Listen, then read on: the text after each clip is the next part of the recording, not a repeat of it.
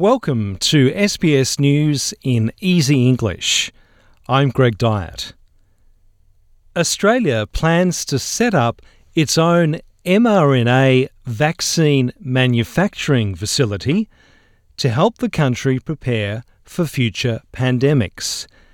It would be built in Victoria as part of an in-principle agreement between the federal and Victorian governments and Moderna. It's expected to produce as many as 100 million vaccines each year from 2024. The opposition has called on the federal government to accelerate the plan.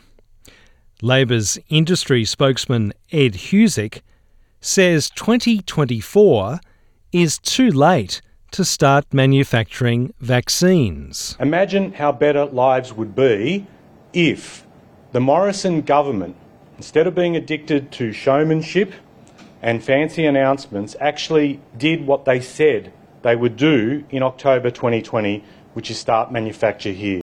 Victoria has recorded 1,189 new COVID-19 infections and a further 6 deaths. Hospitalisations with COVID-19 have reached the highest level in almost a month. New South Wales has recorded 804 new cases and another death.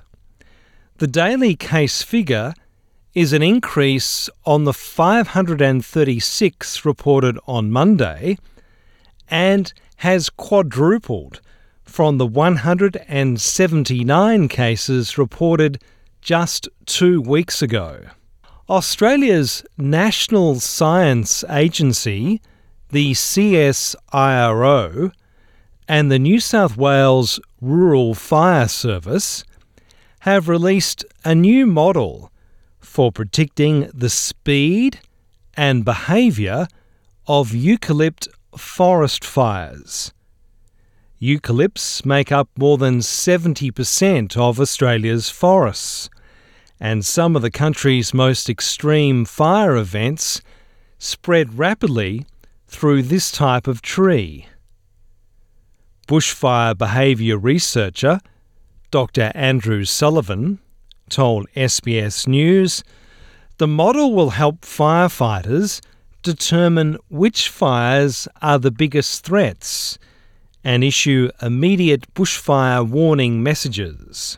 So when we do have those extreme fire weather conditions, the model can predict quite well the behaviour and spread of fires burning under those conditions.